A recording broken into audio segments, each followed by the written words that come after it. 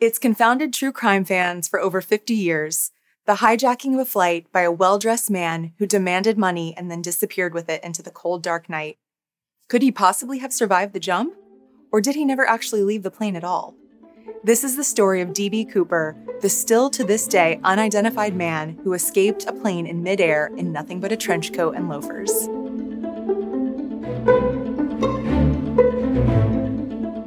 Hi friends, I'm Katie, and this is Katie Does Crime. Welcome to those of you just joining. I try to release a new true crime story once a week and ask you to please subscribe if you like what you see here.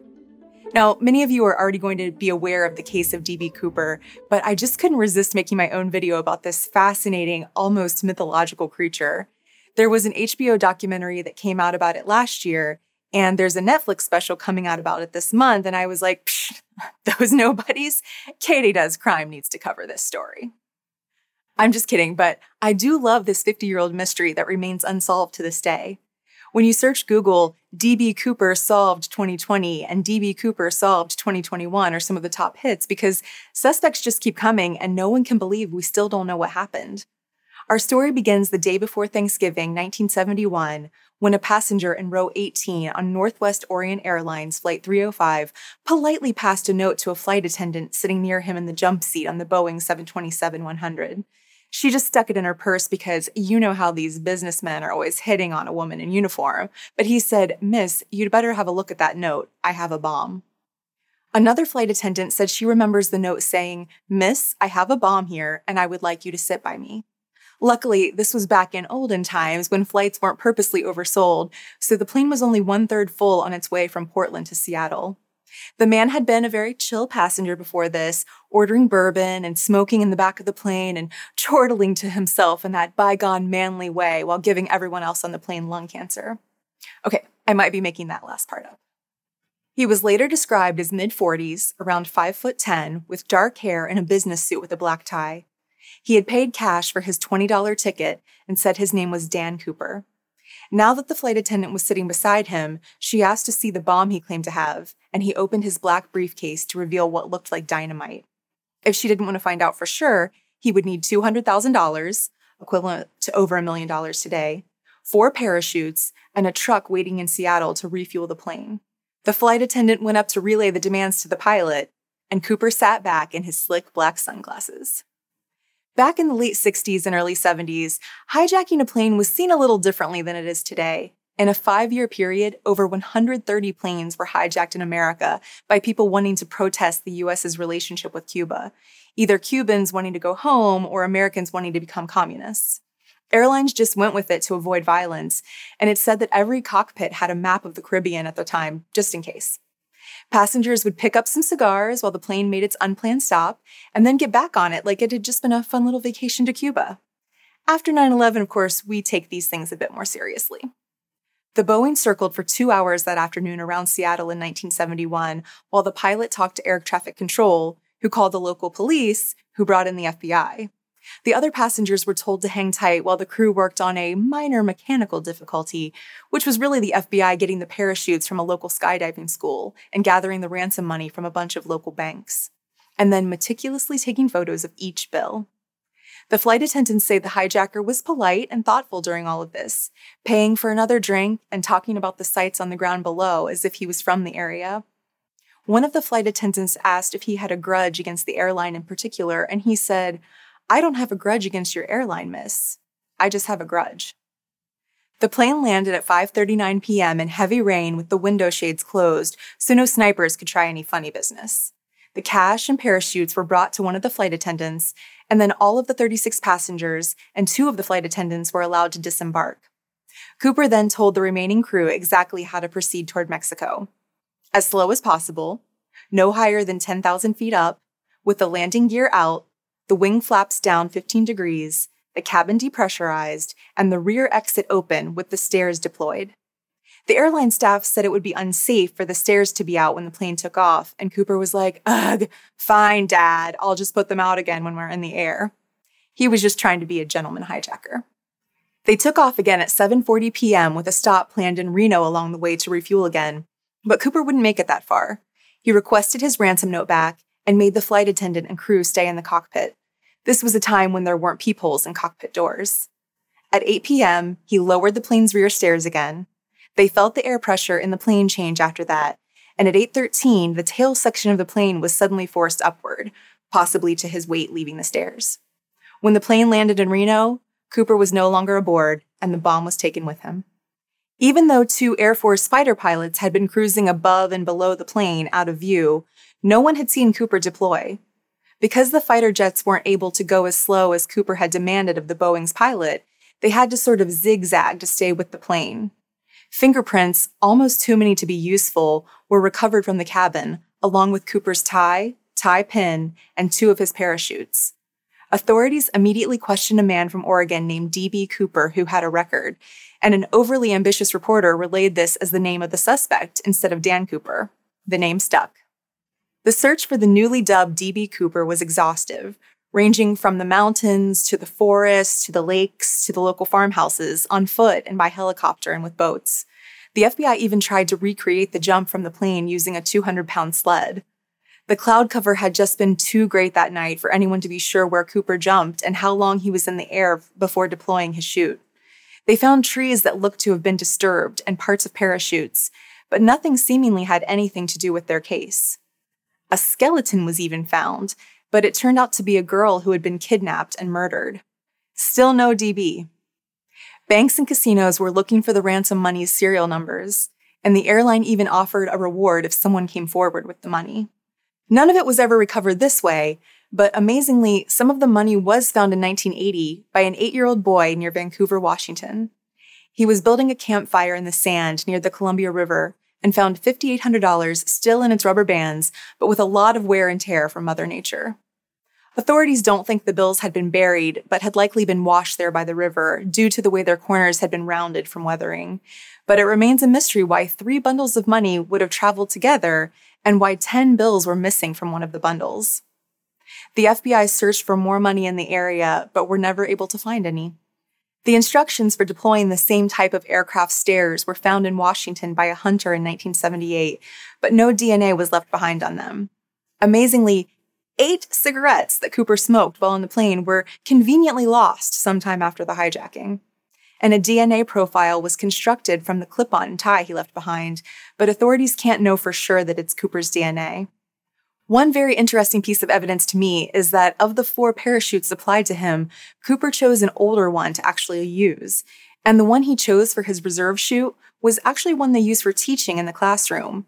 It wasn't even functional at all. It makes you wonder what would have happened had the FBI given him 4 completely unusable chutes. Would he have even known? In the 5 years after the plane hijacking, the FBI was working with a list of 800-plus suspects. Finally, in 2016, they said they were suspending their investigation of what they'd been calling the Norjack case for Northwest hijacking. But they made all of the evidence and the 66 volumes of case files public. You can imagine the speculation that's come out since then from armchair detectives or so-called Cooperites. I can't begin to even cover all the proposed suspects in this short video, but let me tell you about the favorite according to a lot of people. His name was Richard Floyd McCoy Jr., born December 7, 1942 in North Carolina. He served in the Army, specifically wanted to go to Vietnam, and served in the Utah National Guard. He dreamed of becoming an FBI or CIA agent, but instead he was a Sunday school teacher at his Mormon church. What makes him compelling is that he loved skydiving, and about 5 months after the D.B. Cooper debacle, McCoy tried the exact same thing on another Boeing 727. He bought a United Airlines ticket under the name James Johnson, and he launched himself with one of the 4 parachutes he requested out the back of that plane via the rear stairs, just as D.B. Cooper had. He got away with $500,000 in cash and used a fake grenade and an unloaded gun to threaten the crew. The next morning, an acquaintance tipped off police that he knew someone who bragged about a foolproof plan for hijacking an airplane. A young man also said he was paid $5 for a ride out of town by a hitchhiker in a jumpsuit at a hamburger stand. Authorities matched fingerprints and handwriting from the hijacking to the Army's records of McCoy and picked him up after 2 whole days. He was conveniently helping the National Guard do helicopter searches for the hijacker. The FBI found the jumpsuit and $499,970 inside McCoy's house. At least he'd used some of that ransom money to buy a milkshake. Richard McCoy, a BYU student and Utah National Guard pilot, did the very same thing as D.B. Cooper 6 months later.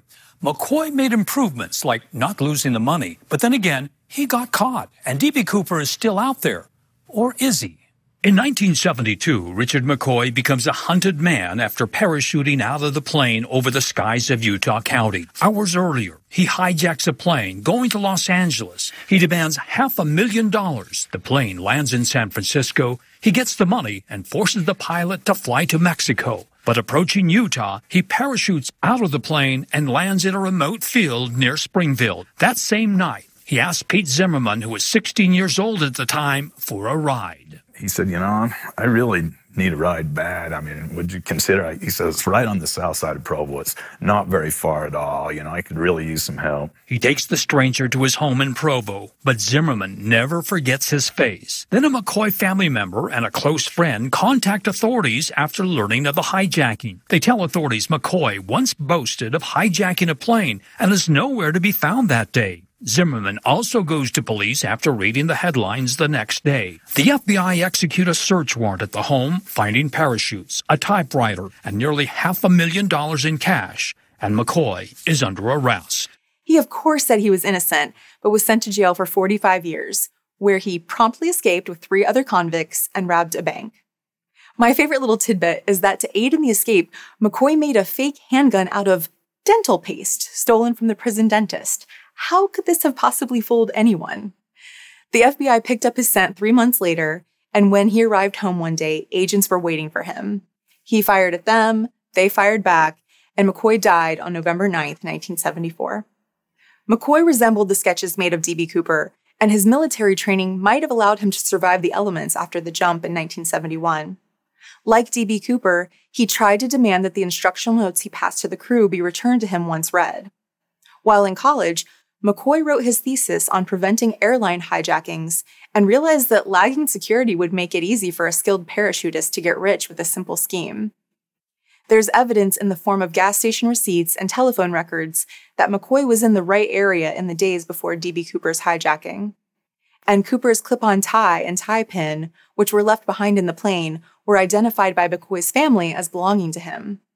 This sort of tie pin was popular among students at Brigham Young University, where McCoy went to school. And McCoy has never been officially eliminated as a suspect by DNA.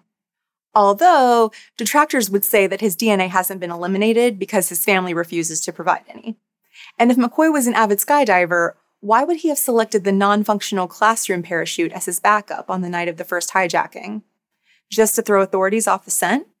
Just to have something to attach the cash to himself with? Also, McCoy had an alibi for the evening of the D.B. Cooper hijacking. He was having Thanksgiving dinner with his family in Utah. Of course, do you trust his family to be telling the truth?